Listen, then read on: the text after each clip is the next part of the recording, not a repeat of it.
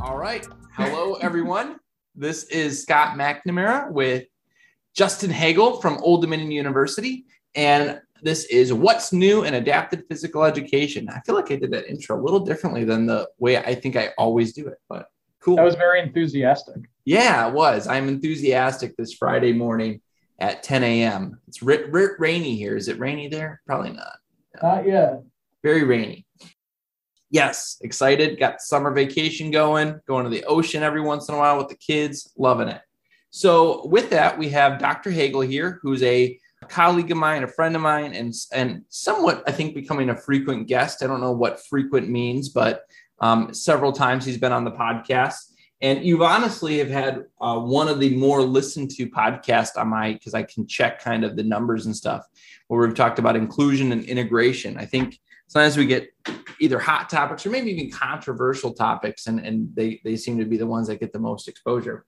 So with that, before we start talking about some of the new work that you're doing and talking about some of even the old work that you've been doing, can you briefly introduce yourself and your background in APE? And again, just be as brief as possible, since a lot of our viewers have already, listened to you and have a little bit of background on who you are already. Yeah, absolutely. So like you said, my name is Justin Hagel. I am a faculty member here at Old Dominion University in beautiful Norfolk, Virginia. I focus, as you know, on adapted physical activity research. A lot of it is amplifying the voices of disabled people about their experiences within various movement contexts. I'm also the director of a research and training center down here called the Center for Movement, Health, and Disability. And yeah, I do a bunch of other stuff. But. Yeah. We should briefly mention we had a really nice, different kind of format. We just did a big podcast on the OSEP grants for master training grants. And we mentioned really briefly in that we had Garth Tymason, Ron French, Manny Felix, Brock McMullen. So we had generations of OSEP grant people on there. With that, we did mention that grant was only about the K grant, that's about the master's program. And I know you've talked a little bit before about the other side of the doctoral training. Do you want to briefly kind of talk about that program that you have in case anyone might be interested?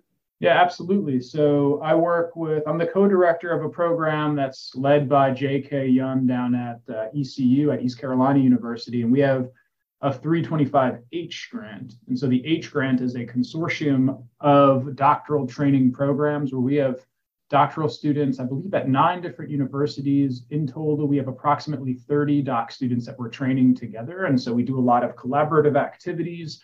We meet every other week via Zoom. We invite a lot of guests to come talk to our students about various things. Meet a few times a year. Last time we met here at ODU, and we brought the whole crew together. And we have a lot of excellent faculty from around the country involved, like Marty Block at UVA and Sam Hodge up at Ohio State. And, there's several more, and I could spend a lot of time talking about that. But I just did on one of the NICPED podcasts. So I suppose that people could look that up. That's probably recorded on this too, isn't it, Scott? Yes, as well as I think we had Sean and Marty Block, Deb Shapiro, I think, all came on about a year and a half ago to talk about the program. So nice. Yes, we definitely have stuff.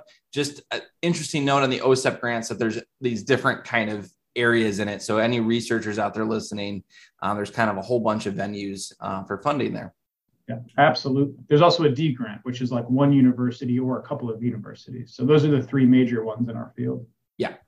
I'm looking at a research one that's in special ed leadership too. So there's a whole bunch of different silos in there. Anyhow, totally off topic. So you've been on here and we've talked about, some of your work around inclusion and integration and some of your thoughts on those things.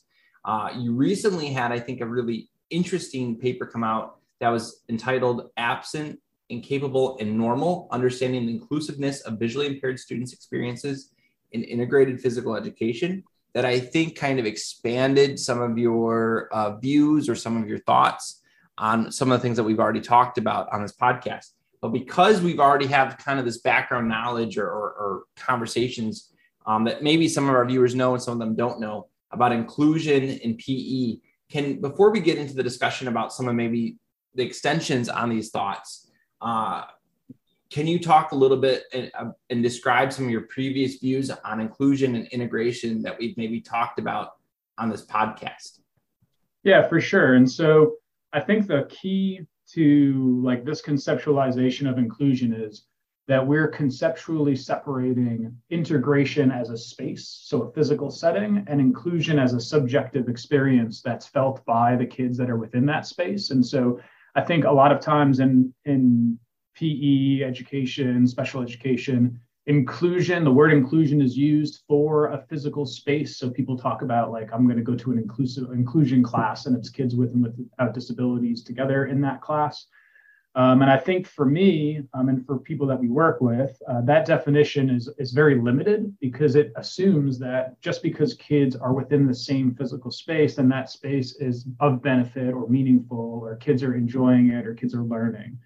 And we find in PE research, especially research we've done over the last 7 or so years, that's not really the case. So kids with disabilities or disabled kids, depending on which conceptualization of disability you're coming from and language preferences and whatnot, those kids have talked to us a lot and told us about how those experiences aren't favorable, but those unfavorable experiences are basically ignored because they're still within that setting that people believe is inclusive. And so what we've done is we separated these concepts. So now by conceptualizing inclusion as a subjective experience, we can then take the conceptualization and apply it to various spaces and ask the question of whether or not experiences within integrated settings or other settings elicit feelings of inclusion, which we use feelings of acceptance, belonging, and value to essentially represent inclusiveness as a feeling. And we borrowed this was introduced to the field, at least in my understanding, from Nancy Spencer's work back in like the early 2010s or teens, 2000 teens. Is that how you say that?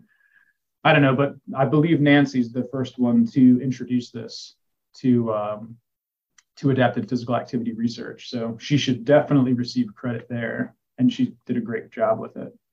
Yeah, she was on the podcast a while ago where we talked about the importance of language and different ways that we can use language and disability. And honestly, I found that to be one of the most, like, I walked away from that one just being like, okay, I can think of things differently. So we're bringing up a lot of podcasts that people can go back in the archives, just smash that subscribe button, right?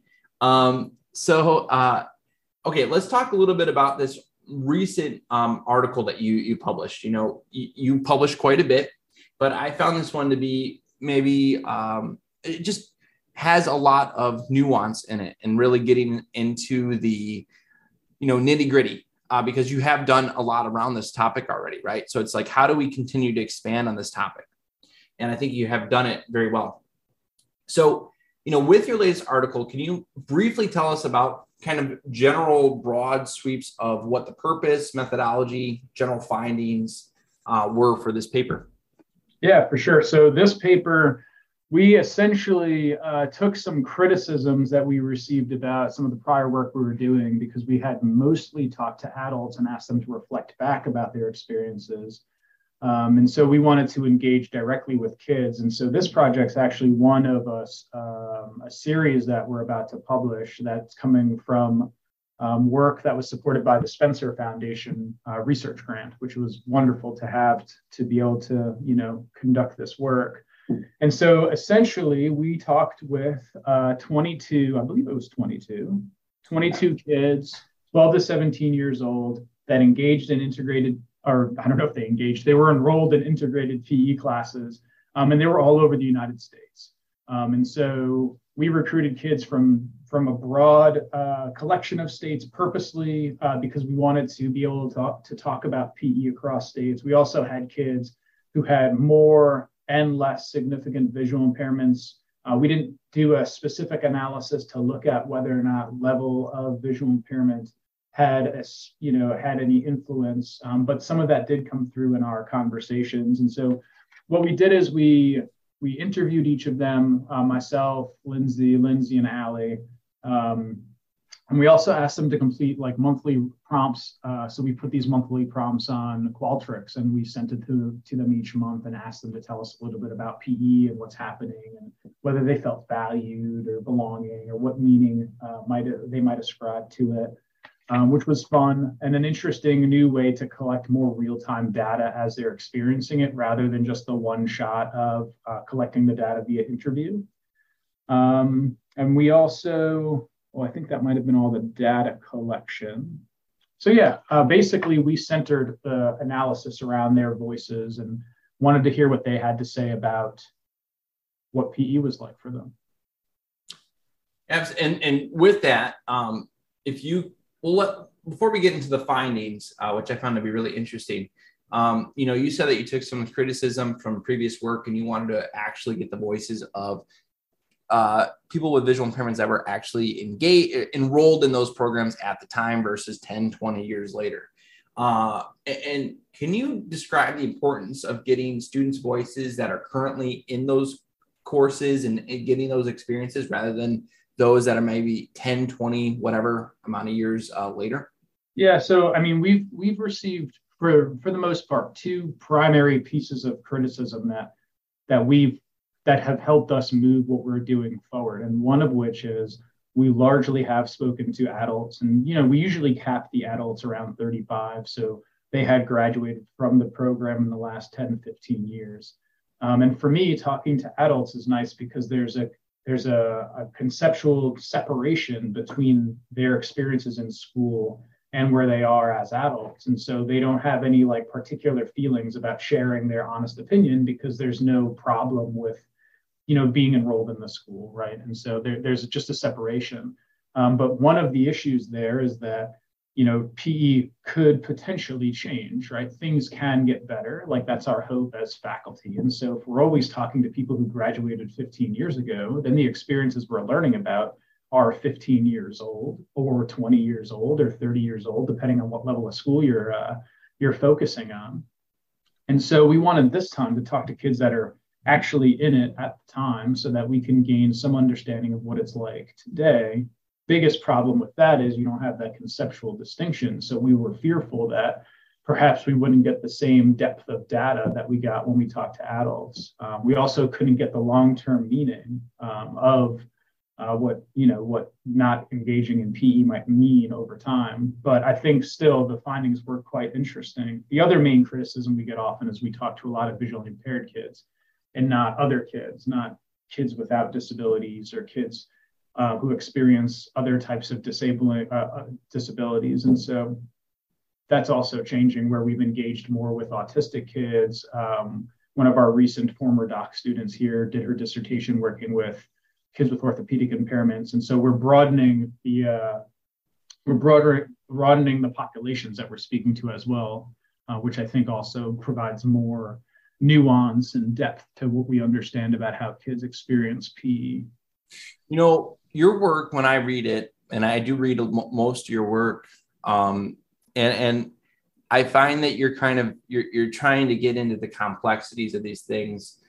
A lot of it kind of revolves around least restrictive environment and kind of the questioning of that. If it is integrated, always the best. I think a lot of yours is kind of going towards no. But I think some of your work's starting to kind of say maybe sometimes, right? There's like this, that's where the complexities kind of getting into it. Obviously, you're putting stuff about the experiences, lived experiences, getting students' voices, I think, too, has been a major part of your work.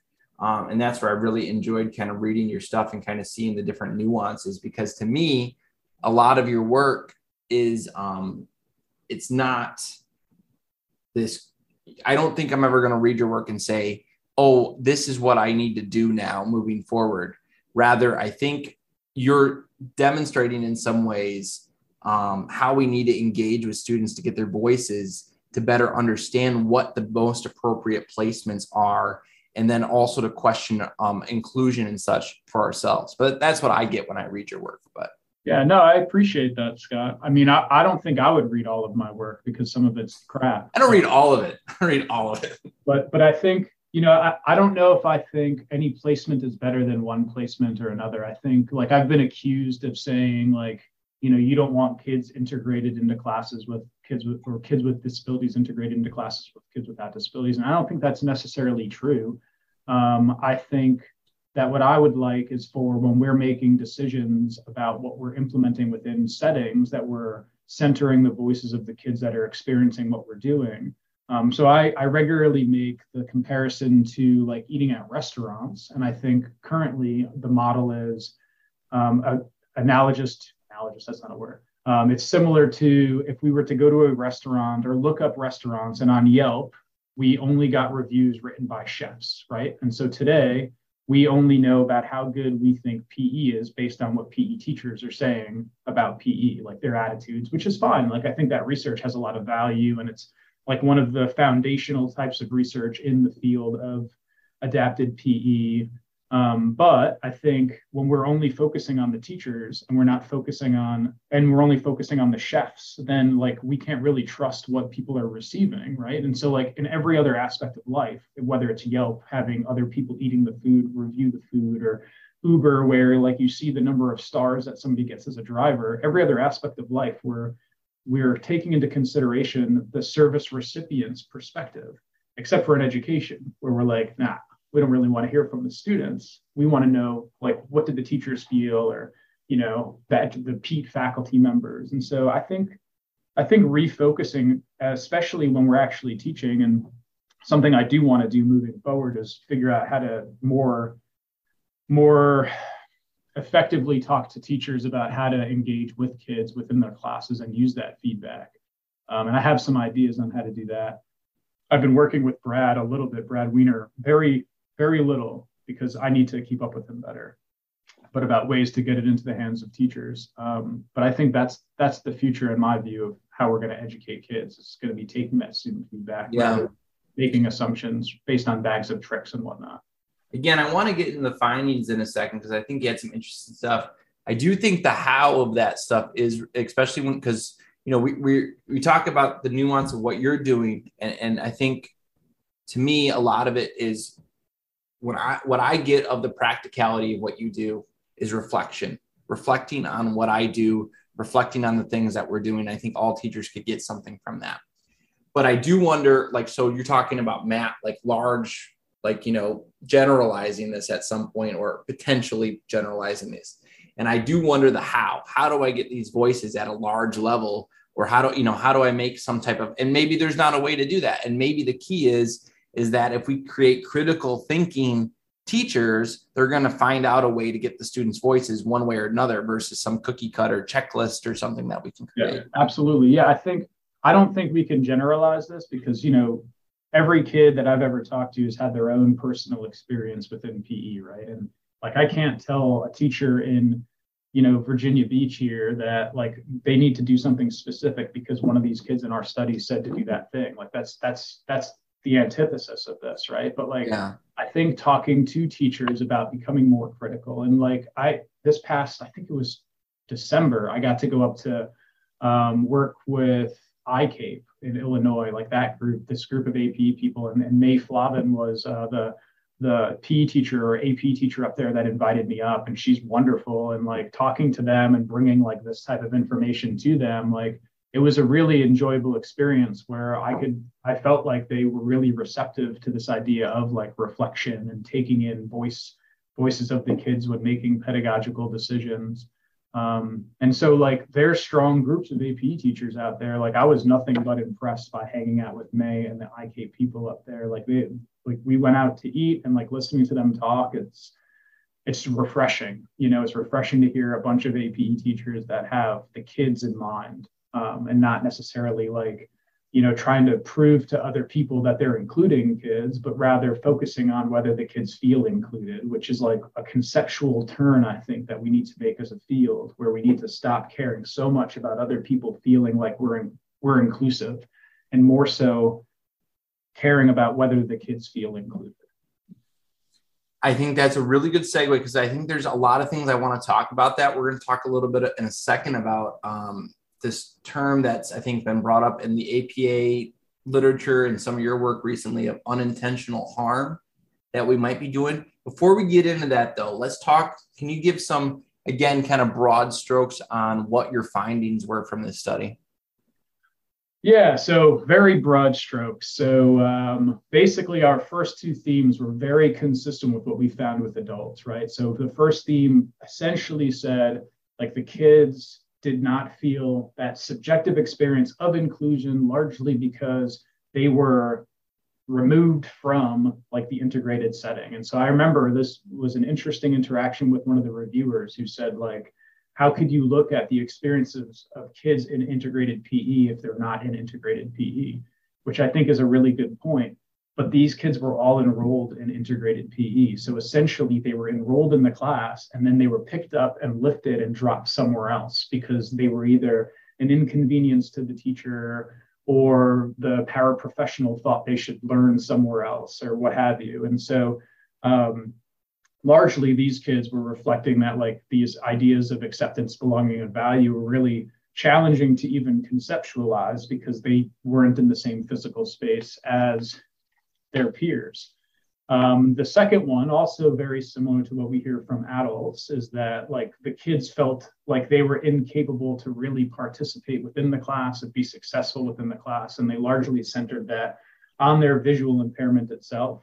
One of the kids, and I remember talking to her quite a bit and enjoying the conversations with her because I felt like I was learning a lot from her and her experiences, was basically settled on the idea that PE is constructed without visually impaired kids in mind. So how would it be possible for her to have a positive and meaningful experience within that class? I believe she's the one that brought up the word Kryptonian in the class and brought up this concept of like, if every, like bringing up the idea that if all the other kids had supervision and those kids just had normal vision, like would they feel included? And it was a really interesting kind of analogy that she was setting out for us. And so that was the second theme. And then the final theme, which was novel to what we had talked to kids about before, was this concept of quote unquote being normal and feeling normal and wanting to feel normal. So like a lot of the kids really wanted this concept and feeling of being quote unquote normal.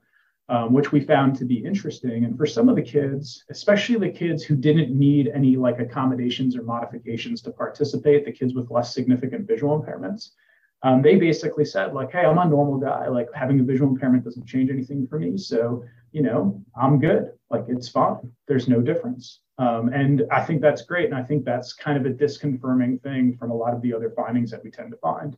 But that was really minimal. That was maybe one or two kids, whereas most of the kids were yearning for this idea of feeling normal, but it was unattainable. And like they couldn't feel normal within the class because it didn't seem as though they were treated in a way that made them feel like all the other kids. And I think there was at least one kid also who said something to the effect of, if she was treated like all the other kids, that also wouldn't make her feel normal because then she couldn't engage in the activities like all the other kids. And so it was like a double-edged sword. Yeah, I saw that one and I was actually most intrigued by that one because she said something along the lines of, I want to feel normal. I want to be normal. However, if I'm treated normal, I can't engage in the activities because things have to be adapted for me, which is a wonderful level of like metacognition or something for probably, high school. Was it high school or middle schoolers that were? These were 12 to 17-year-olds. Yeah. So youth, right? I mean, that's to me, I was not probably able to communicate that type of stuff when I was 14 years old. But I do want that to me, again, if I was going to give that information, even if it was that student in a PE teacher's class, I was wondering how does a PE teacher take that information, that particular one of, I want to be treated like everyone else, but don't treat me like everyone else. Yeah. And what would that mean to a PE teacher? And I just wondered what your thoughts were on that. Yeah, it's such a good question. And it's something that I think we wrestle with as a field. I think that like this word normal is becoming problematized more often. And I think, again, like we pulled a lot from Nancy Spencer's work, even in our discussion about normal. And I think that with that particular concept, like what this girl was communicating to me was that the ideal is normal, right? Like the goal is normal. But why is the goal normal? Like, why is it in PE that kids think normal is the ideal, that that's the goal? And I think when we reflect on PE practices, that's what we do. We assess kids, and maybe we don't explicitly say like you're 2 standard deviations below the mean on X, Y, and Z, but we do, make this placement decisions based on normalized assessments. And we also, we have all these different like criteria and such that we communicate to them that they may or may not meet. And so perhaps it's not about, perhaps PE needs to modify its goal from like try to be normal or try to like meet an idealized body to let's appreciate difference and like different ways of movement through space. And so I think that to me is one of the most critical limitations of PE in general, is that there are idealized ways to move and to exist within space. And we perpetuate those, but a lot of kids don't fit those movement like ideals. And why can't we just appreciate that the kid is moving rather than like they need to move in a specific ideal way? I think that probably relates really well in special ed in general. I mean, I know when I was in special ed classes in my undergraduate, I remember the term normalization coming up. And this was, 15 some years ago now. And I remember that coming up, and it was just one of the terms that we had to use and understand. And that term meant basically making students as normal as possible and that was taught to us in that undergraduate program. So, to me, is this a PE issue? Is it a special ed issue? Is it an education issue? Is it a society issue? I don't know. It's a good question. I think like when we think about normalization, right, we have like when we think of that, we don't ever think about the other side. So we're thinking like, let's make kids normal, like you said, right? Like that normal is the middle, basically. Do we ever take the kid who's excelling and say, listen, man, you're too good, tone it back? We might. Yeah, but not very often, right? We say they're gifted and we appreciate that they're gifted and you keep pushing them. But what we do for the other side, if kids are below whatever we consider normal, all we say is like, get back to normal. And so like, it's also interesting there that like, it's not just normal, it's normal and ideal, right? Like you can be 2 things, but you can't be that third thing. You can't be, subnormal or whatever phrase people want to use. Yeah. I think to me, if I was a teacher and I was hearing this, I think I can get my mind around it. But I do think the one thing that I think would scare me is I want to have high expectations. I want my students to achieve. Does that mean to not push kids, to not kind of make them uncomfortable for learning purposes? And what does when we like expectations and stuff? So if I want to conceptualize and say, I don't want everyone to be the same. I don't want everyone to hit a certain standard, right? Because maybe that's not achievable for them. What does that mean as far as how I then assess learning expectations and all of that? And that to me becomes kind of then the area that is maybe problematic for a teacher that does still want the best for their kids and also wants to kind of acknowledge them as individuals that have individual levels of success. Yeah, I think the end of what you just said there is the answer, though, isn't it? Like, can't kids have individual levels of success? Like, do all kids need to meet the same standards? I don't think that they do. I think that it's a misconception to say that all kids need to move or perform or excel in the same way. I don't think that means you need to have lower expectations, perhaps different expectations. Like, can you have high expectations for a kid to do something that's different than having high expectations for another kid? Or do you have to have the same high expectations? And so, again, I don't know if this is really at the teacher level. I think teachers are largely like doing the best they can. And like most teachers care about their students and care about like the expectations that they have for them and want the best for them. Like, I don't interact with too many teachers that hate kids and don't want their kids to like succeed, right? So like, to me, it's not about problematizing teachers, because I think they're doing the best they can. I think perhaps we need to reconceptualize what our goals are as PE. And like if our goal is, or if our standards are like, be have physical literacy, and that for some people, and not for everybody, but for some people means like being really good at doing motor skills on an assessment, then I question like, why is this assessment the reason, the one that we're using? And like, why are the movement forms within that assessment the best for everybody? Like, we need to have these conversations more, I think, rather than just accepting that checklists or assessments are good for all kids. I'm not saying they're bad for any kids. I'm just asking the question, should those be the goal for every kid?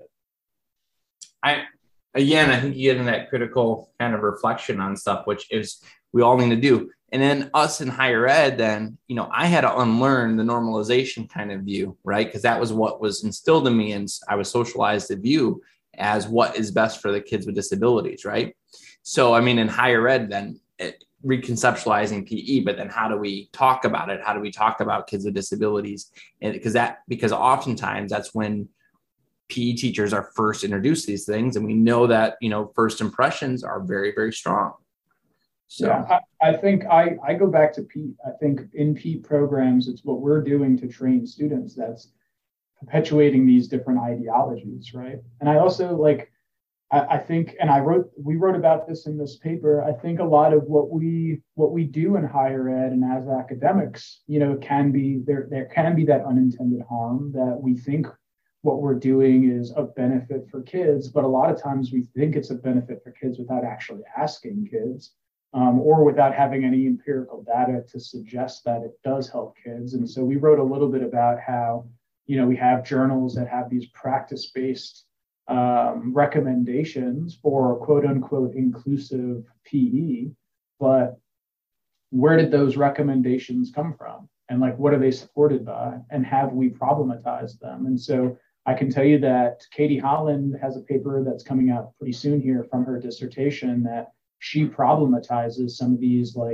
generic check-a-box inclusive strategies. And the findings are fascinating. It was one of my favorite papers to read. So that should be out here in the next few months. I think it's in the Journal of Developmental and Physical Disabilities, I think. Well, but anyway. I want to talk about that idea of unintentional harm, because I don't think that it's something that a lot of people in higher ed even are that keen on yet, that we might be doing. I think we're all doing our best. We're all trying to learn to swim and, figuring it out as we go often. Yet we might be hurting kids. We might be hurting future PE teachers, whatever it might be. Can you talk a little bit about that term? I know we've talked about it a little bit already, and what you mean by our community providing harm to the students we are entrusted to teach, and how we can avoid this harm in the future. Yeah, that was a good line in this. It seems that's probably something that would get attention. But yeah, I think by unintended harm, we basically mean that there are consequences for kids that we don't see and we really don't ask about, even though we're trying to do the best that we can. And I think for the most part, this idea of using inclusive strategies is a very good example of an opportunity for unintentional harm, where we adopt a strategy, right, or an academic writes about a strategy, and maybe that's conceptually aligned with what they believe, or maybe they tried it once with a kid, so they believe it works, whatever it might be, whatever the motivation is behind writing up this paper. And these are the Joe Bird or Palestra strategies papers that have recommendations for teachers, and not all of them, but some of them are based on opinion or hubris or whatever it might be. And so then teachers are out there and they're reading these documents, and there's a paper from the Scott McNamara guy that talks about how, teachers do engage with some of these resources. And then we assume that they're implementing these strategies, right? And they're trusting academics who are writing these papers to guide them correctly and to guide them into strategies that are going to be quote unquote inclusive. And for me, there's harm there, or potential for an unintentional harm there, because if we don't have data to support the strategy, or we have not talked to the disability community about the strategy, or disabled kids have done research about those strategies, then how do we know that those strategies have any meaning? And if teachers are adopting and implementing them without talking to the kids because they believe them to be inclusive because of the paper that they read, then again, there's potential for them to cause some unintentional harm. So a few things on that. One, if we now say it and we acknowledge it, is it unintentional anymore? I don't know. Yeah. Maybe so if we've now said it, and now is it, so now we've put the knowledge out in the world. And if you're listening to this or, communicating about this, is it unintentional anymore? And I think there's a question of that. So then we need to continue to reflect, and maybe we can't,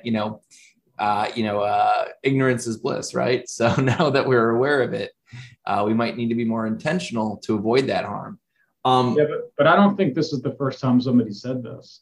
Like most of the ideas that we have, these aren't original ideas. It's just a recycling of ideas. It might be original to some people listening, though.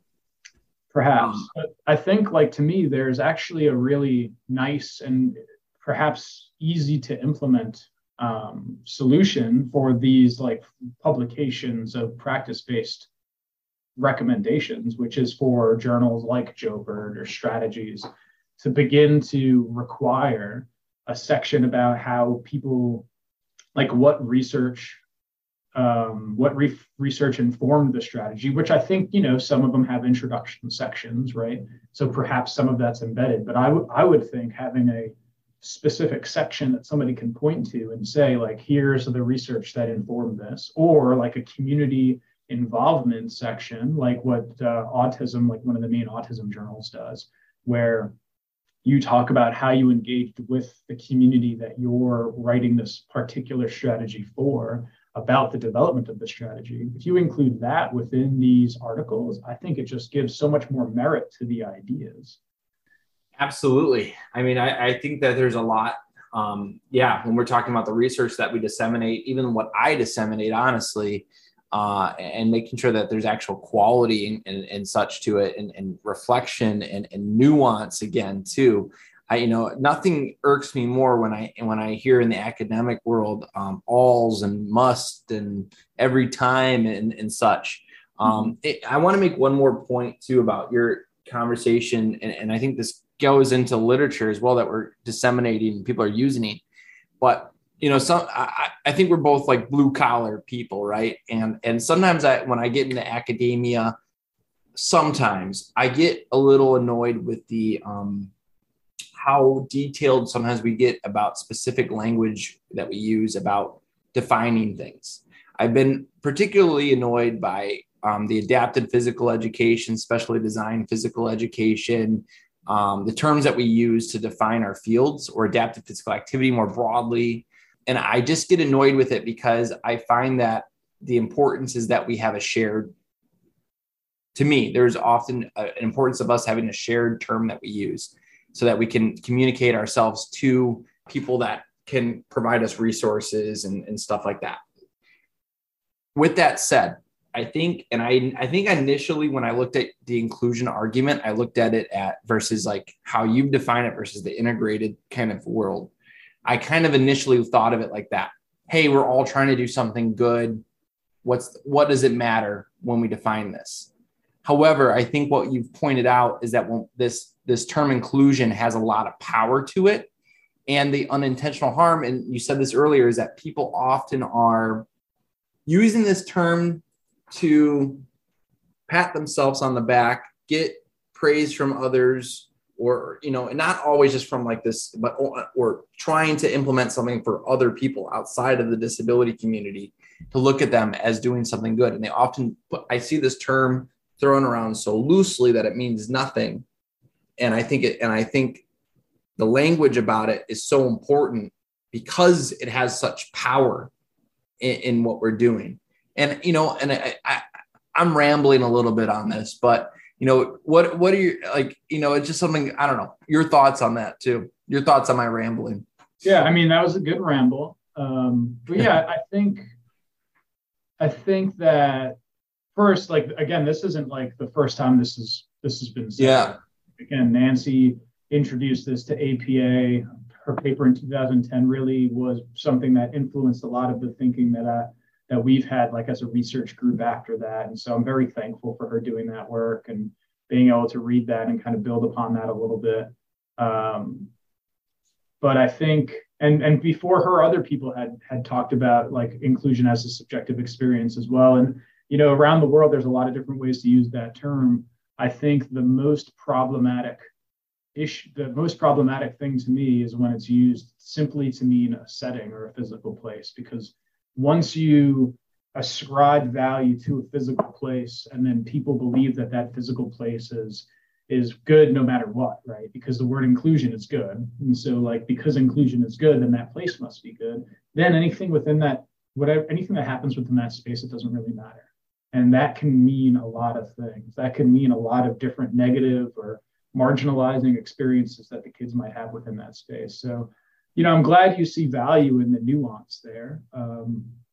I'm probably going to keep talking about conceptually separating integrated spaces and inclusion as a feeling. And I think one of the other aspects that's important is like, if you think of inclusion as a subjective experience, then it's really not relegated to one space, right? And like, then like other spaces can have equal value to an integrated space. Like right now, we talk about integrated spaces like it's the most important and best possible solution for kids. But if you think of inclusion as a goal, or feelings of inclusion as a goal, then why not apply that to other spaces as well? And so like one of probably my favorite papers that I've done with Wes Wilson, we did that down in Louisiana, and we talked to kids who were educated in self-contained spaces, and we had them draw pictures, and these pictures were, you know, enlightening. You know, like the kids were drawing pictures of them being happy in PE, and like, who are we to tell them that they don't feel included in PE just because they're in a self-contained space? Like, to me, that doesn't make sense. They can feel accepted and like that they belong and valued within a space if it's not an integrated space. So I think that this opens up a potential to equal the value of different spaces, regardless of what they are, whether it's a camp, whether it's an integrated PE space, whether it's a self-contained space, a reverse mainstream space, any other space you want to create. If kids can feel included within them, then I think inclusion can be applied to them. Absolutely. Absolutely. Well, my last kind of question is, I think obviously you've done a lot of work in this space, and you said that you're still interested in kind of getting controversial, getting nuanced in there. Not controversial. That's a byproduct sometimes. I'm not controversial, man. I'm just working with kids. People could have whatever interpretation they want. That's their business, but I don't view it as controversial. Well, I don't either anymore. With that, what do you see as kind of the future of, like, where do you want to continue going in this kind of this lane? Where do you see yourself continuing to kind of expand on these thoughts? Yeah, so I think for this particular project, we still have a lot of work to do to disseminate the rest of the data from the Spencer Foundation grant. So that's what our short-term goal is. I think long-term, and I don't want to give away too much because, you know, it's upcoming work, but long-term, it's going to be working with kids to co-construct curricula or training in PE for kids, visually impaired kids. I think that's the next step, I think. But we'll see. You know, there's a lot of fun coming, a lot of different types of work coming. And I don't want to pigeonhole us either, because I think as we continue to learn from the kids and from whatever other data we're working with, like we're just gonna keep moving in various directions and with different populations. And yeah, I think it's going to be interesting. We'll probably keep ourselves busy for another 5 or so years before I retire. People don't know, but yeah, you're still in the young professional-ish realm, right? Don't ask your students though, right? No, I'm about 5 years from retiring, Scott.